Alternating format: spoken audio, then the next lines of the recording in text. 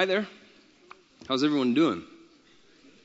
Happy Father's Day. How about the Festival of Testosterone out there? That's pretty cool, isn't it? Make sure at the end of the night you get yourself a brat or a dog. Get a brat or a dog. And way to go, the team of guys who poured into that deal, making it happen out there. Way to go. Yeah, that's fantastic. Good job. Let's just dive right in. You know that it's a true statement that any thriving enterprise, whether it be a business or organization of any kind, even a family for that matter, begins with a vision of what could be, doesn't it? A vision of a preferred future than the one that's unfolding right now. Just about 4 years ago, Journey Church was born as nothing more than a vision in the hearts and in the minds of about 7 people. It was a vision of a preferred future for the 65,000 some people in the Gallatin Valley who were still living far from God. And the vision of Journey Church then and still is now, it's rooted in a preferred future of inviting people into a personal relationship with the God who loves them enough that he made a way for them to live with him forever. The second piece of that preferred future was to help nurture and grow the faith of those who took God up on his offer of a relationship with him. And all the way from the birth of the vision of Journey Church over 4 years ago, all the way until today, and as long as we exist as a church, for as much time as God gives us, we're entirely dissatisfied with the status quo trajectory of those 65,000 people in the Gallatin Valley who are living far from God this moment. Because God has a preferred future for them. God has a vision for them, and he's asked us, this little church called Journey, to be the vision casters, to be the inviters, and to be just one of his implementation tools for bringing that vision into reality. And this concept of vision, this concept of a preferred future, it isn't just some corporate mumbo-jumbo cooked up for the business world. The concept of vision, this concept of a preferred future, is actually God himself. Comes from God himself. If you've got a Bible, I'd invite you to turn to Proverbs 29:18. You know this verse, I'm sure. I'm going to read it from the King James Version because the Bible paints for us in this text the importance of vision. Look at Proverbs 29:18. Where there is no vision, what happens? The people perish. Where there is no vision, the people perish. Where there is only status quo, people perish. Where there is no concept of God's preferred future, people languish and suffer and are left to their own ways and their own devices. Without any concept of a preferred future and what that can look like, hope is diminished and mediocrity and the status quo becomes the norm. A lack of a vision of a preferred future causes people, all people, us, just to exist. And I find it very interesting that most all of us seated in this room live our business and professional lives in climates of highly idealized futures, don't we? Most of us, day in and day out, are involved in building prevailing enterprises on the notion that the status quo doesn't have to be the way things are forever, that there can actually be a better future. But I find it very disheartening that while so many of us are living a highly visionary business and professional life, how seldom we bring the concept of vision, how seldom we import the concept of a preferred future into our homes, into our families, into our marriages, and that grieves me, frankly. That grieves me. How many of us, day in and day out, are grinding out whatever it takes to build a preferred future 8 or 10 or 12 hours a day at our office, at our job site, wherever it is that we conduct our business life, but then we come home, we cross the threshold of our house, and we're content with just the status quo and maintaining just what we've got. No vision of any preferred future of our marriage, of our kids. No vision of what could be in our marriage or with our kids. Just the status quo. Sometimes it looks like this. Just a little dinner, some TV, a flurry of activity around getting the kids tucked into bed, maybe a little headache getting them tucked into bed, a little more TV, and then we ourselves collapse into bed and we wake up tomorrow and we do it all over again. And I know just how that goes because I fall prey to it more often than I like to admit. And because it's Father's Day weekend and our time that we have together here today, I want to invite you dads and even you future dads to step into your role as the head coach of your home, the head coach of your family, and take up the responsibility for vision casting and cultivating and bringing into reality your family's preferred future. Wednesday of this week, I got another serious wake-up call of my need to help bring about a preferred future in our house with our family, more so than the one that we're living on currently, because the one we're headed toward at the moment, it ain't good. Let me tell you. Here's how it unfolded. I walked in the door from work. I was collecting myself, just taking a few moments to kind of gather the mail, take a peek at the paper, etc. Suddenly, I noticed some motion out of the corner of my eye. When I looked up, our 6-year-old Bailey was standing in front of me with no pants on, no underwear on, pointing to an enormous round bruise on her posterior. And it was like purple and brown, and I was like, "Whoa, my word." And she's going, "Daddy, look what Dylan did to me," she exclaimed. I was like, "What the heck happened? What is that even?" "Dylan bit me on the butt, Daddy," she declared. So, like, matter-of-factly, as if this sort of thing was happening at our house every single day, right? So I did a little investigative work. I interviewed all the parties involved, and sure enough, I found out that Bailey had taken a toy that Dylan had, and in his retaliatory rage, chomped right down on Bailey's rear end. And I'm going like, who taught him that? Like, where does that come from? It must be genetic, probably his mom's genes, most likely. Holy cow, you talk about the need to invite my family, my children, into a preferred future. Anything is better than the butt-biting future, right? That's not going anywhere. It brings us to our big idea for today. It reads like this. Dads, as the head coach of your family, you're responsible for bringing about your family's preferred future by equipping your kids to win every day, by equipping your families even to win every day. In my opinion, athletic coaches flesh out what it means to bring about a preferred future in one of the most real, visible, and tangible ways imaginable. For that reason, we enlisted the help of a guy who I consider to be a stellar head coach of a different kind of family, MSU head football coach Rob Ash, who actually uses, by the way, the word family to describe his coaching staff of 10 and 104, get that number in your head, 104 boys who make up the MSU football team family, his words. And I did that so that we could learn from him, dads, a few head coaching tips that cross over from the football field to our work in being the head coaches of our kids and our families. And in my opinion, he does not disappoint. We have much to learn from him today. And so here's how this is going to unfold in our time together. We're going to watch my interview with Coach Ash a bit at a time. We'll watch it a bit, and then I'm going to help bridge the connection from coaching on the football field to coaching our kids and our families. And we're going to call these the coaching tips for Dad, the family coach. That's what this is today. Coaching tips for Dad, the family coach. So let's roll the first bite of the interview, segment 1. Here we go.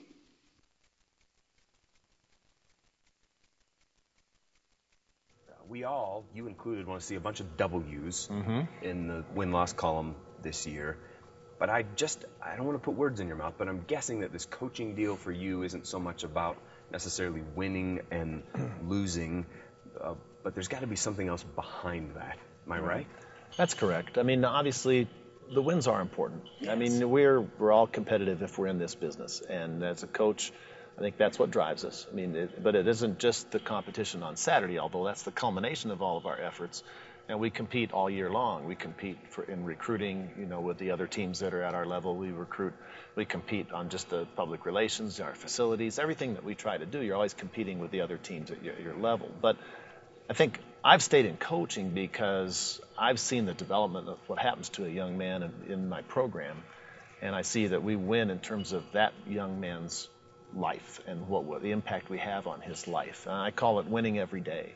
And I talk a lot about that with the team, is that, there's a value to what we do just because we do it, just by being in the program. People get life lessons from being part of this team, this family we call a team. And, that part of it has really turned out to be the most rewarding part of my occupation, although I still do like the W's. And so that winning every day, really sums up your philosophy of coaching. It really does. That's it. Yeah, it really does. We talk about it all the time here. I believe it very much personally that a guy needs to have a positive experience being a football player in my program every day that he lives, every day that he's out there. So if it means just having a good practice or a good workout in the weight room or having a good evening out with his teammate friends, on a day when we don't have practice or a game. I mean, just being part of the group, part of the organization should enhance his life, in my opinion, every day. You're setting him up. He might play 4 or 5 years with you, and then he might go on to play at the next level. Yeah. And so you're setting him up to win after this season of life is over. That's correct. That's really the whole point. I am entrusted by the families, the mothers and fathers of these young men who give me their son to come and play football and be a student, during the 4 or 5 years they're here. And it's my job to turn that person over into the society, as a changed and better young man, somebody who's capable of making good decisions, who has a great education now to live his life, build his life on, and somebody who hopefully learned a lot of lessons about discipline and teamwork and friendship and loyalty and all those other platitudes that are realities really in football. And it's my job for them to be better people when they leave here than they were when they started. Point number 1 on your outline, if you're following along, is we need to set our kids and our families as a whole up to win every day. Just like it isn't enough for Coach Ash to have football players who only win on 12 Saturdays throughout the fall, it is not enough for us as fathers to have families and raise kids who only win in one arena of life. If Dana and I decide, say, to work real hard in just one area, let's just pick education, for example, and we pound our 4 kids on the need for them to succeed on the academic front, and we coach them in rigorous study habits, and we hire tutors in the summer to continue their learning while school is not in session, and they go on, and they are very successful on the academic front, but have abysmal ethics and integrity and morals because education and academics was the one thing we pounded into our kids. We didn't work on ethics and integrity and morals, then we have not set our kids up to win every single day. Everything that our kids encounter in their lives does not occur in just an academic setting. Just like everything that an MSU football player encounters in the rest of their life is not in a sports competition setting. Setting our kids and our families up to win every day involves very careful, very measured coaching in every area of our kids' and families' lives. The spiritual component, the social component, the emotional component, all the parts, not just 1 or 2 parts. Helping our kids win every day, dads, is a lot like watching the gauges on a dashboard. I used to work in the timber industry in Northern California. I was a logger. It's hard to believe, but I was the show Axemen. Any of you watch Axemen? Right? Yeah, in HD even. Yeah, buddy. That was me. That's what I'm not on the show, but that was what I did, right? One of the things I did as a logger was I hauled logs. I drove a logging truck. That's frightening, isn't it? Think about that for a moment. A big 18-wheeler going down the road. My truck actually only had 14 wheels. Some guys needed 18. I only needed 14 to do what I did.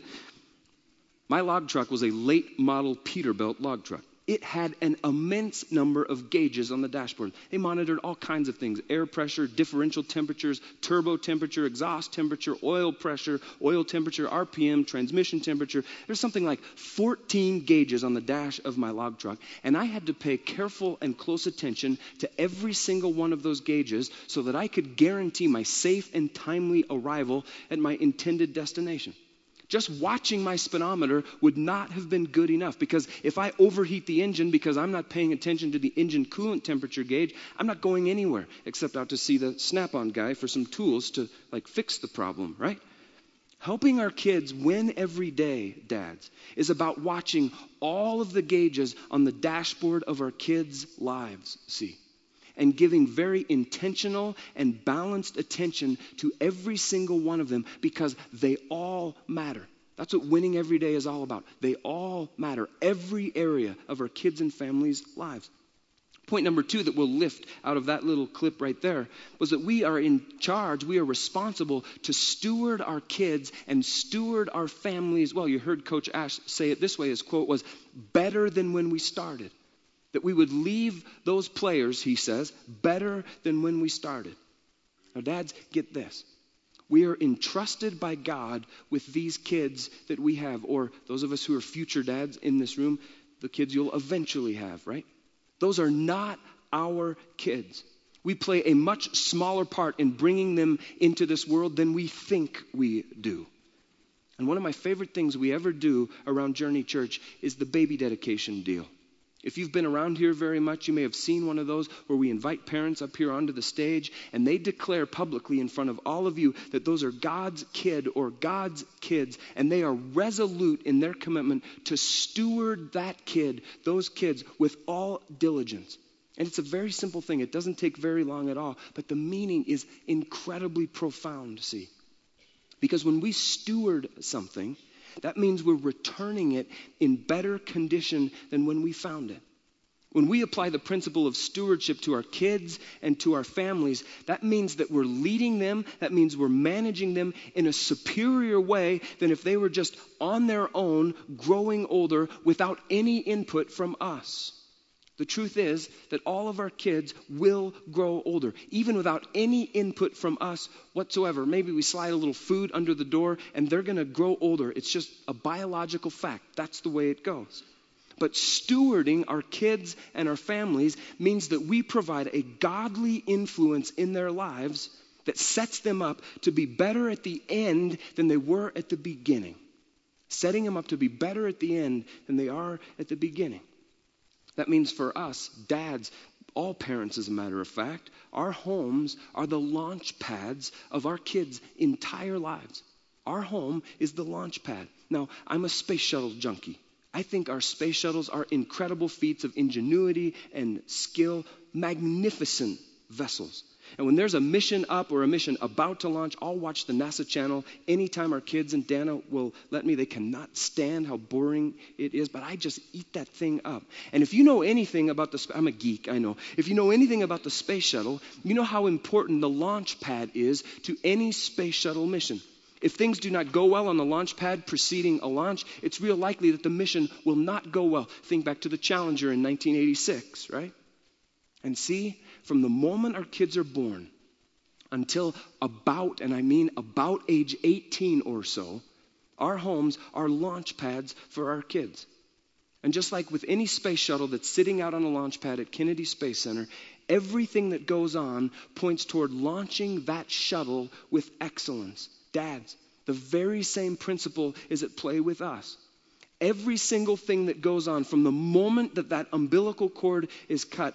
And by the way, those are harder to cut than you think they're going to be. They're kind of like a tough steak. You just got to push down real hard. I've done 4 of those, and harder than you think you're going to have to. Everything we do from the moment that cord is cut should be pointing toward a healthy launch of our kids. See, that means that every act and every word and every challenge and every correction and every conversation with our kids is not just trivia. It isn't just the passing of time. It isn't just about, we're just getting by until our kid is finally financially independent. It's actually strategic activity toward their excellent launch. I invite you to watch segment number 2 of our interview.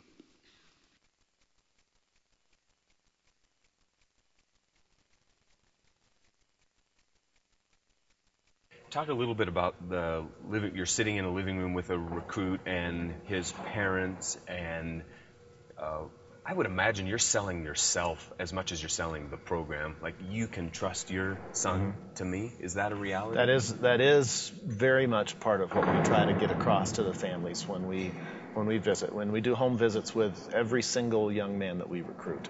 And it's very important because I want to see where they live, and I want to see the family interaction and what kind of respect he has for his parents and what kind of expectations they have for him.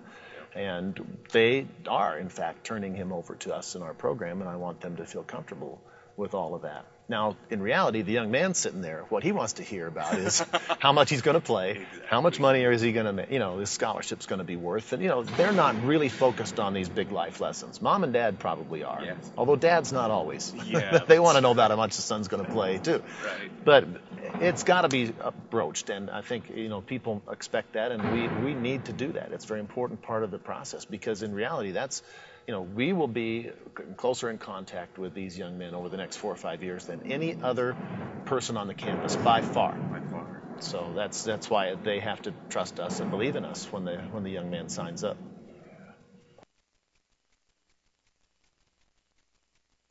Dads, point number 3 is this: our character counts. Dads, our character absolutely counts. You heard Coach Ash say it. His players have to trust in us and believe in us. And dads, just like Coach Ash's players have to trust in him and believe in him and his staff, our kids must be able to trust in us and believe in us. And in order for that to happen, our character must be intact. It must be intact. Coach Ash and his football staff could be the most exceptional football coaches on the planet, but if they're flaky and if they're shady, if they lack integrity, nobody is going to play football for those guys, because players see right through that stuff, and so do our kids, dads. Look at Psalm 78:72. This is a powerful verse from the Bible. He cared for them with a true heart and led them with skillful hands. He cared for them with a true heart and led them with skillful hands. I don't very often tell you to memorize a verse. This verse is worth memorizing, especially dads. He cared for them with a true heart and led them with skillful hands. You talk about a theme verse for dads who want to lead their families and lead their kids with integrity. Yes, dads, our skills absolutely matter. But a true heart, that is a heart that is after God, a heart that is rightly related to God, a heart that is well ordered and pure and whole, a heart of integrity matters much more than any skill any of us have. Our character, dads, is what produces the confidence in our kids and in our families. When our wives and when our kids see the quality of our lives, they realize that we have something significant to contribute to their lives. They realize that we are capable of being trusted. They realize that we have their best interest in heart and mind, that we would not lie to them. That character factor, dads, it's the greatest thing that we have going for us. Please do not do anything to shred your character, because it takes a lifetime to build and develop character, but in just an instant it can be destroyed, and it is incredibly difficult to rebuild. Character counts, dads. Watch the next video segment. That's the family aspect. Yeah, exactly. Yeah. The door's open. I saw a sign years ago that I really believe in. It was has said something like, it said, players are not an interruption of our work. They're why we're here. So if a player comes to my door and I'm doing anything, I immediately stop what I'm doing, and my coaches are instructed to do the same. Even if we're in a full staff meeting, if a player comes and knocks on the door, whoever he wants to see, whichever coach, can immediately leave the meeting and go. Now, anybody else, if you tried to interrupt staff meeting, sorry. I don't get to, yeah. So they have privileges by being in the family. So. Dads, we got to be fully available to our kids. We got to be fully available to our kids. And I would say to your wife too, obviously. Coach Ash said it really well. Make sure that they know, your wife and your kids know, that your door is always open. Make sure that they know that if there's any way possible when the phone rings and it's them, that you're going to answer their call. Make sure that they know that they are never an interruption to your life, to your world, to your work. And while that's very easy to talk about, it is no small feat to live that out, is it? It's not all that difficult to be physically available to our wife and kids. When they call, we answer, sure. When they come by our office, we drop everything we're doing physically. But the real challenge, as I see it, is to be emotionally available to our families. Emotionally available to our families. And if our brains are constantly preoccupied with what's coming next, we will not ever be able to engage with our families at the emotional, at the most important level. And I got to confess to you today, that is very difficult for me. It is incredibly difficult for me. I'm a type A driven personality. I'm always thinking about the next thing, tomorrow's meeting, next weekend's message, next fall's challenges, the next paper I have to get written. But I'm learning that for me to be emotionally available, for me to be fully available to my wife and my kids, I must put that stuff out of my mind. That takes immense amounts of discipline. And here's what I do most days. I'm catching a groove. I'm getting into a groove of discipline to help me be more emotionally available to my family when I walk through the door at the end of a workday. At the end of a workday these days, most every day, I hit the gym. I work out for around 45 minutes or until I fall over panting on the ground. And I use that to clear my head of the whatnot, I call it, of the day. And I leave that at the gym. I go into the locker room. I take a shower. I call it washing the day off. It's kind of figuratively washing the day off. I get into my car and I call Dana. The first thing I do when I get into my car is I call Dana and I tell her, honey, I'm coming home. And you should have my slippers and my newspaper and my appetizer, my favorite chair ready for me the moment I walk. Just kidding. But I do. I call Dana and I tell her I'm coming home. And I'm actually looking forward to coming home. And in between that call, it's not a very long call. I ask her if she needs anything from the store. In between that call and my arrival home, it takes me about 7 minutes to get from the club to home. I do not answer the phone. It rings sometimes. And I don't let anything from the day clutter up my mind. There are very rare exceptions to that rule. But most days, that's just how it goes for me. And I do that because I've learned that's what it takes for me to be fully ready to engage at a physical and emotional level with my family the moment I walk through the door of our house. I invite you to figure out a pattern in your life, dads, that works for you so that you're ready emotionally, not just physically, but emotionally when you walk through the doors at the end of your workday. It'll probably look different for you than it does for me. That's fine. That's great. Just the goal is availability, full availability to our families. Watch segment number 4, if you would. Get inside a little bit of what you see as your players' greatest needs when they land on your doorstep, so to speak. It's a kind of a hard question. No, it's a hard question, but I think my first reaction is this, that most really good athletes are pretty self-centered and they usually have a lot of individualized types of goals and priorities. And I think the biggest project I have over the course of their career is to broaden their horizons and get them thinking about doing something for the team, contributing to the team, being a part of the team, yes, and having a greater goal in mind than just their own personal satisfaction. And we're not always successful because a lot of the motivation still is one guy's own playing time, his accolades, his awards, his touchdowns. But we really work hard to try to get the guys to understand that anything that happens on the field is a result of everyone's efforts. And not just an individual, especially in the sport of football. It's such a great sport because the team element is so critical to any individual's success. Yeah. Dads, one of our primary roles is to help our kids understand that life is not all about them. Help our kids understand that life is not all about them. How many of you have noticed that your kids are quite self-centered? Yeah, a lot like a college football player, right? It's just the way it goes. We just naturally go to that place. And while Coach Ash says it well, a player's greatest need is to take their eyes off of themselves and be coached to think about the team. We all know that a similar need exists with our kids.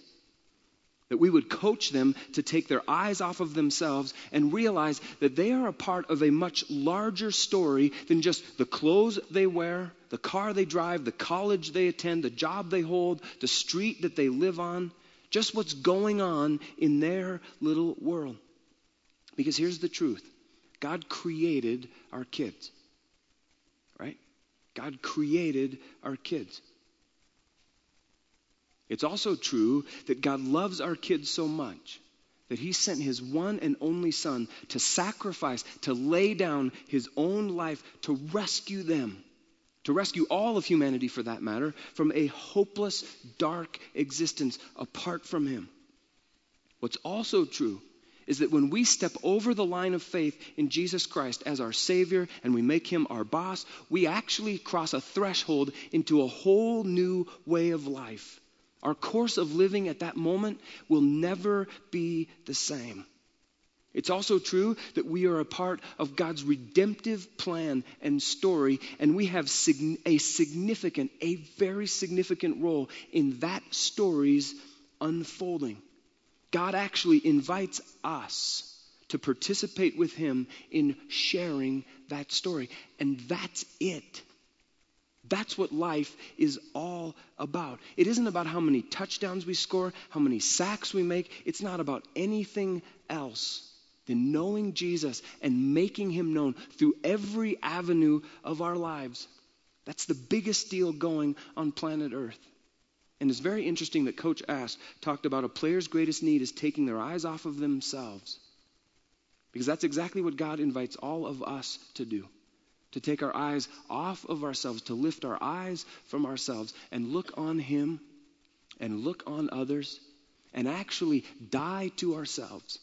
Actually lay down our lives for the sake of others. And we do that as we make the story of the message of Jesus Christ available to them, and we communicate it through every avenue in our lives. Dads, we got to help our kids understand that life is not all about them. Watch the next segment of the video, if you would. I've been doing some reading about coaches' halftime protocol, and there's shouting and yelling and come on.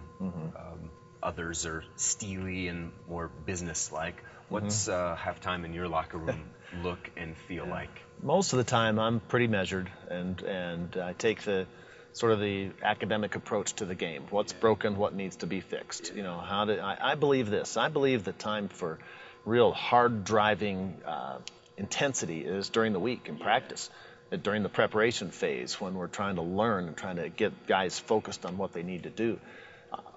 Most every athlete I've ever been in touch with really wants to win on game day and is focused. It's very rare, at least in football, you know, we only play 12 games. We don't play 160 like baseball or something. So, you know, just about every guy I've ever had is motivated on game day. He doesn't really need to be inspired to play hard. He wants to play hard because it's a rare day when we play a game.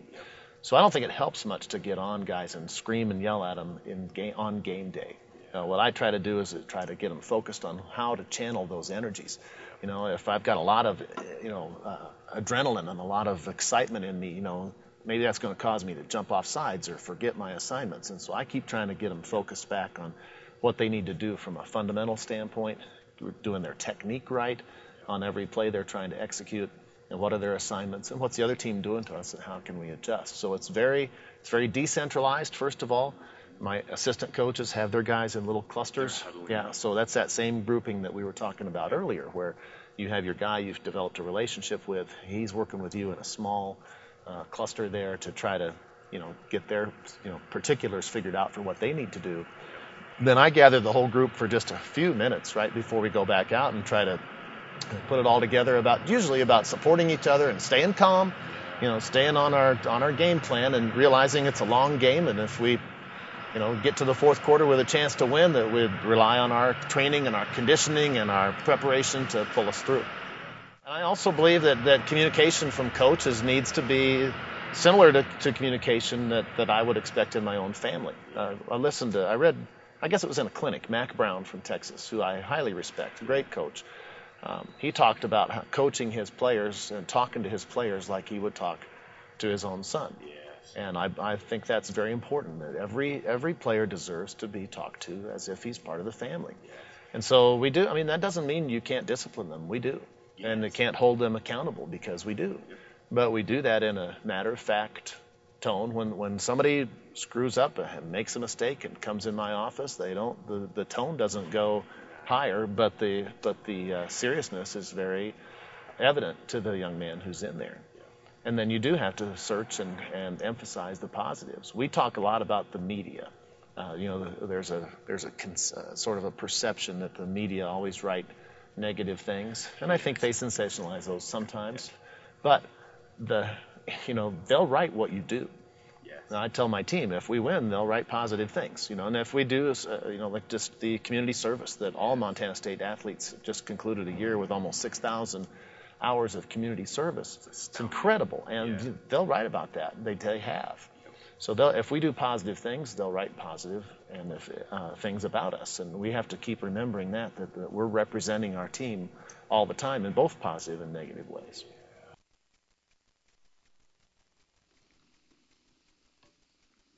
Point number 6 on your outline, if you're tracking there. Dads, use strategic training sessions with your kids. Use strategic training sessions with your kids. I recently read an account by a former New Orleans Saint player who was traded to the Dallas Cowboys back in the Tom Landry coaching era.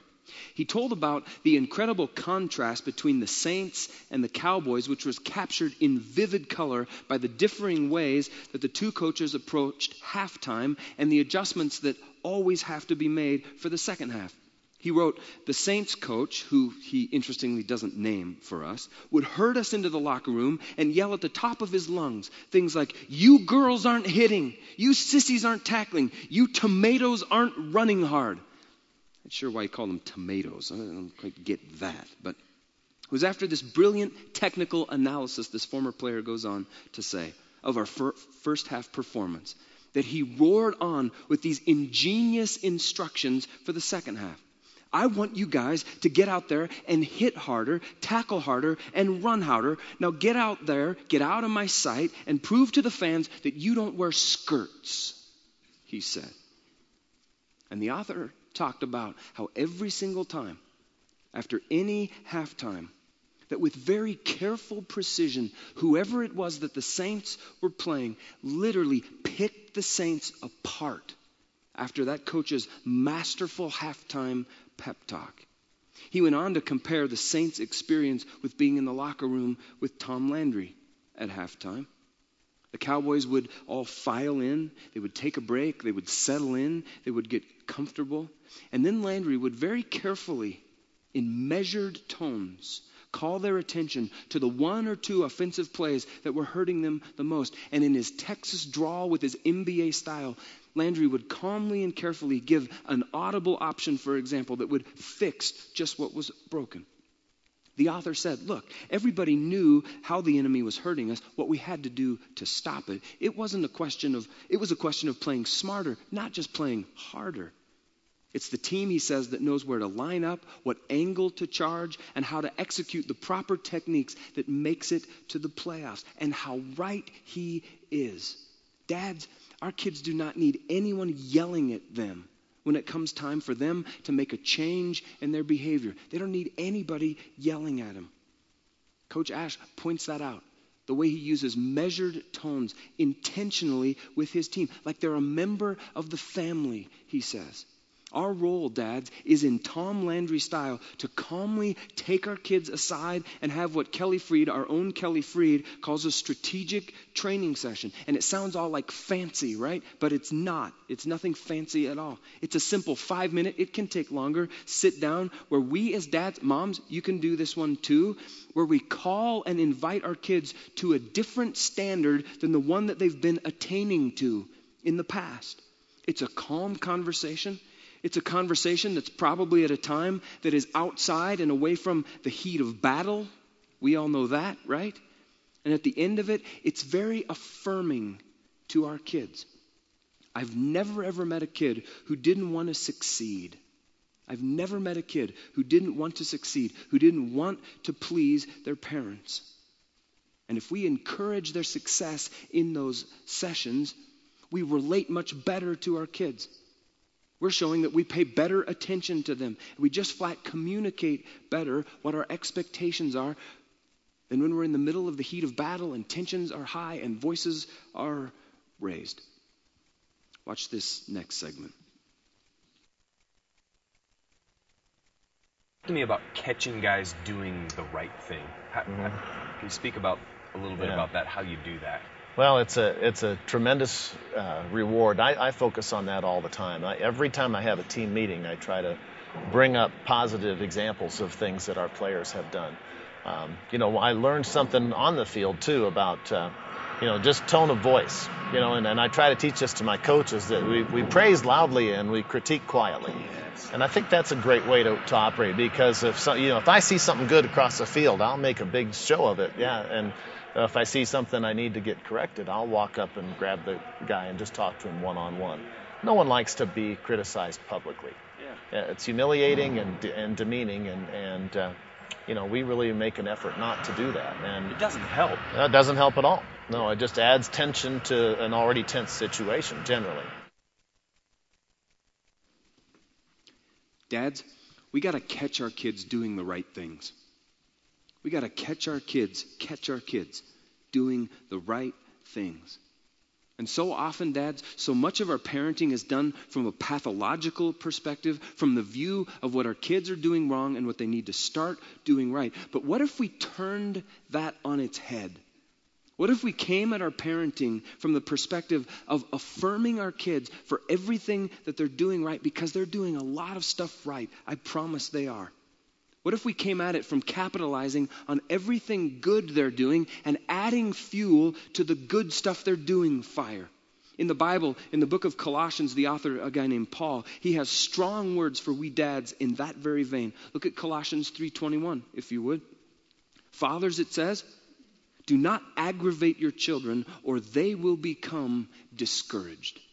Fathers, do not aggravate your children or they will become discouraged. That word aggravate has in view the idea of irritating one's own children by either nagging or deriding them, irritating them through perpetual fault finding. Dads, that is absolutely toxic to our kids. I've done it before, and it is absolutely, I watch the sinking feeling, the sinking look on our kids' faces when I fall into that trap. But it is absolutely toxic. It causes them to be discouraged. Sure, our kids might be obedient, but it's as if their spirits have been crushed and broken. Yeah, they obey us, but something is missing from their spirits, from who God made them to be. John Newton, who you know as the great preacher and great hymn writer, he said it this way. He said, I know that my father loved me, but he did not seem to wish me to see it. I know my father loved me, but he did not seem to wish me to see it. Dads, we must discipline our kids. We must discipline our kids. But we must also give our kids heaping, and I mean heaping doses of encouragement, because obedience is nurtured by love. Obedience is nurtured by praise.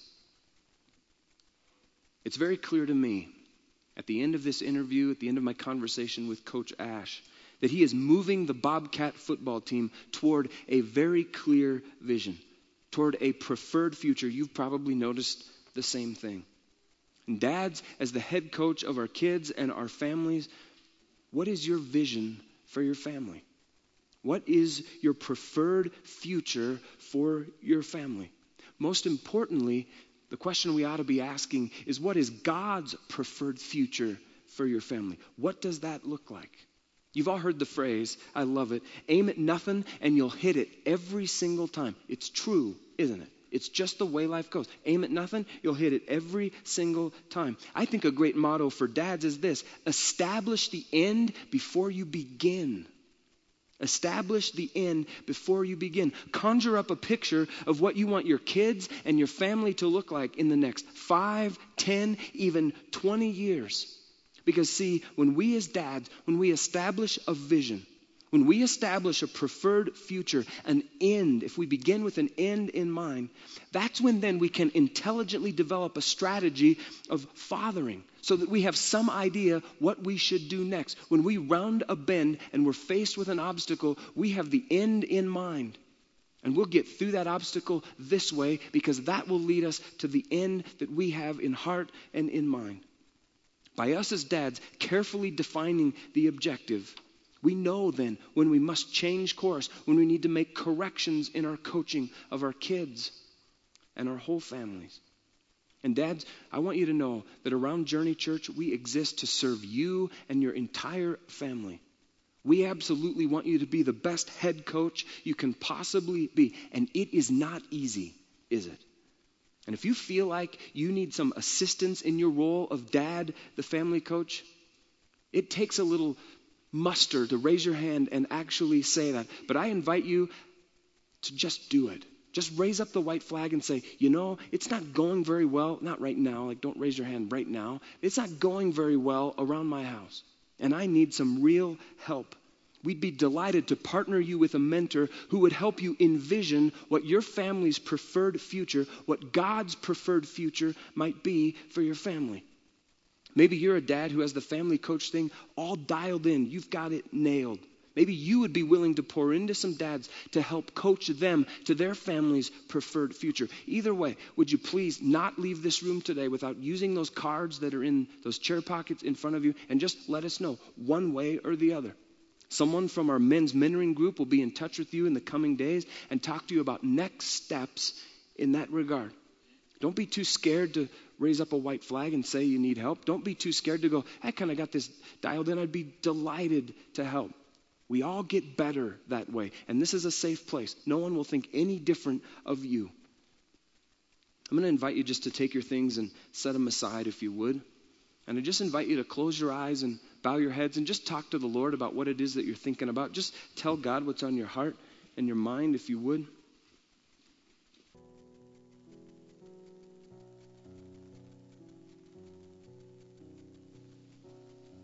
I'm going to ask you to keep your heads bowed and your eyes closed if you would for the next few moments.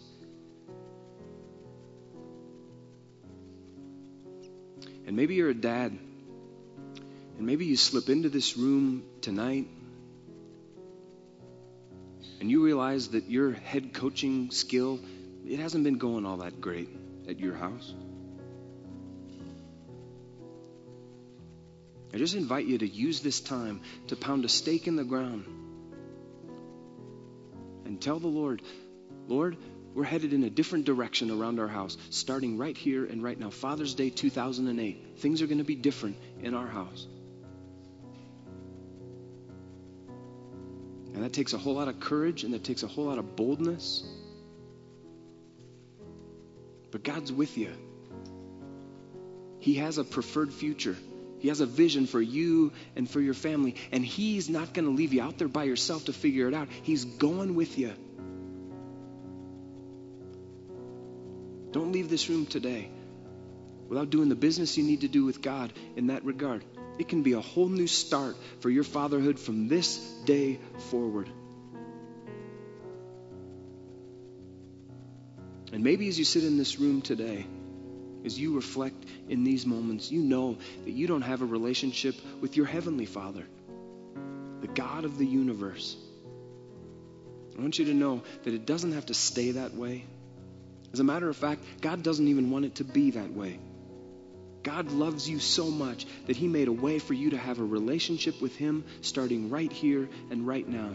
He did that by sending His one and only Son, Jesus, to die on the cross, to be your Savior, to be the rescuer of your soul.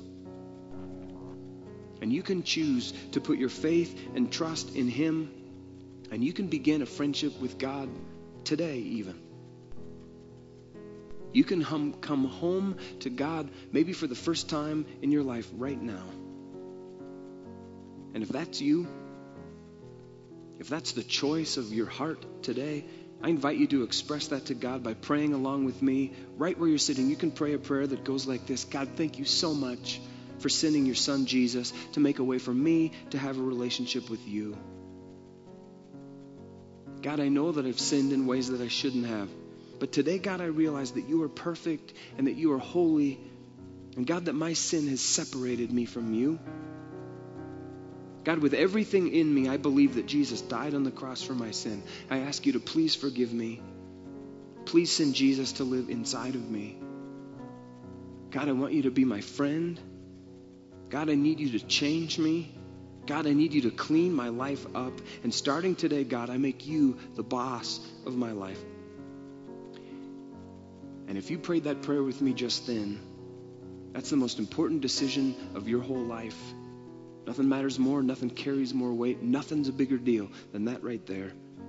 And it's such a big deal that around here we think it's important that you put your marker down, that you let somebody know that you made the decision to give your life to God. And so if you chose to do that just then with me, would you be so bold as to slip your hand up and make eye contact with me and say, yeah, I gave my heart and my life to God just then.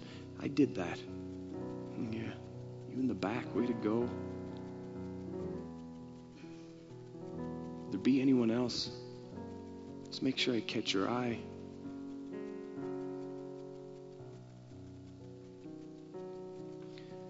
God, thank you so much for the high privilege and calling of fatherhood. We do not take it lightly. It's a big, big deal. The fact that you entrust what are ultimately your kids into our care is an amazing deal. Kind of scares our socks off as we think about it, God. The good news is, though, that you're with us. That you don't just leave us drifting out there trying to figure it out on our own. You're walking beside us. You're teaching us. You're shaping us. You're showing us the way, God, to ultimately help our kids, help our families be equipped, be set up to win every single day, God. Please empower the dads of Journey Church in that vein, please, God. Please release them to the high calling of fatherhood, the high calling of being the head coach of their house, of their families, of their kids, God.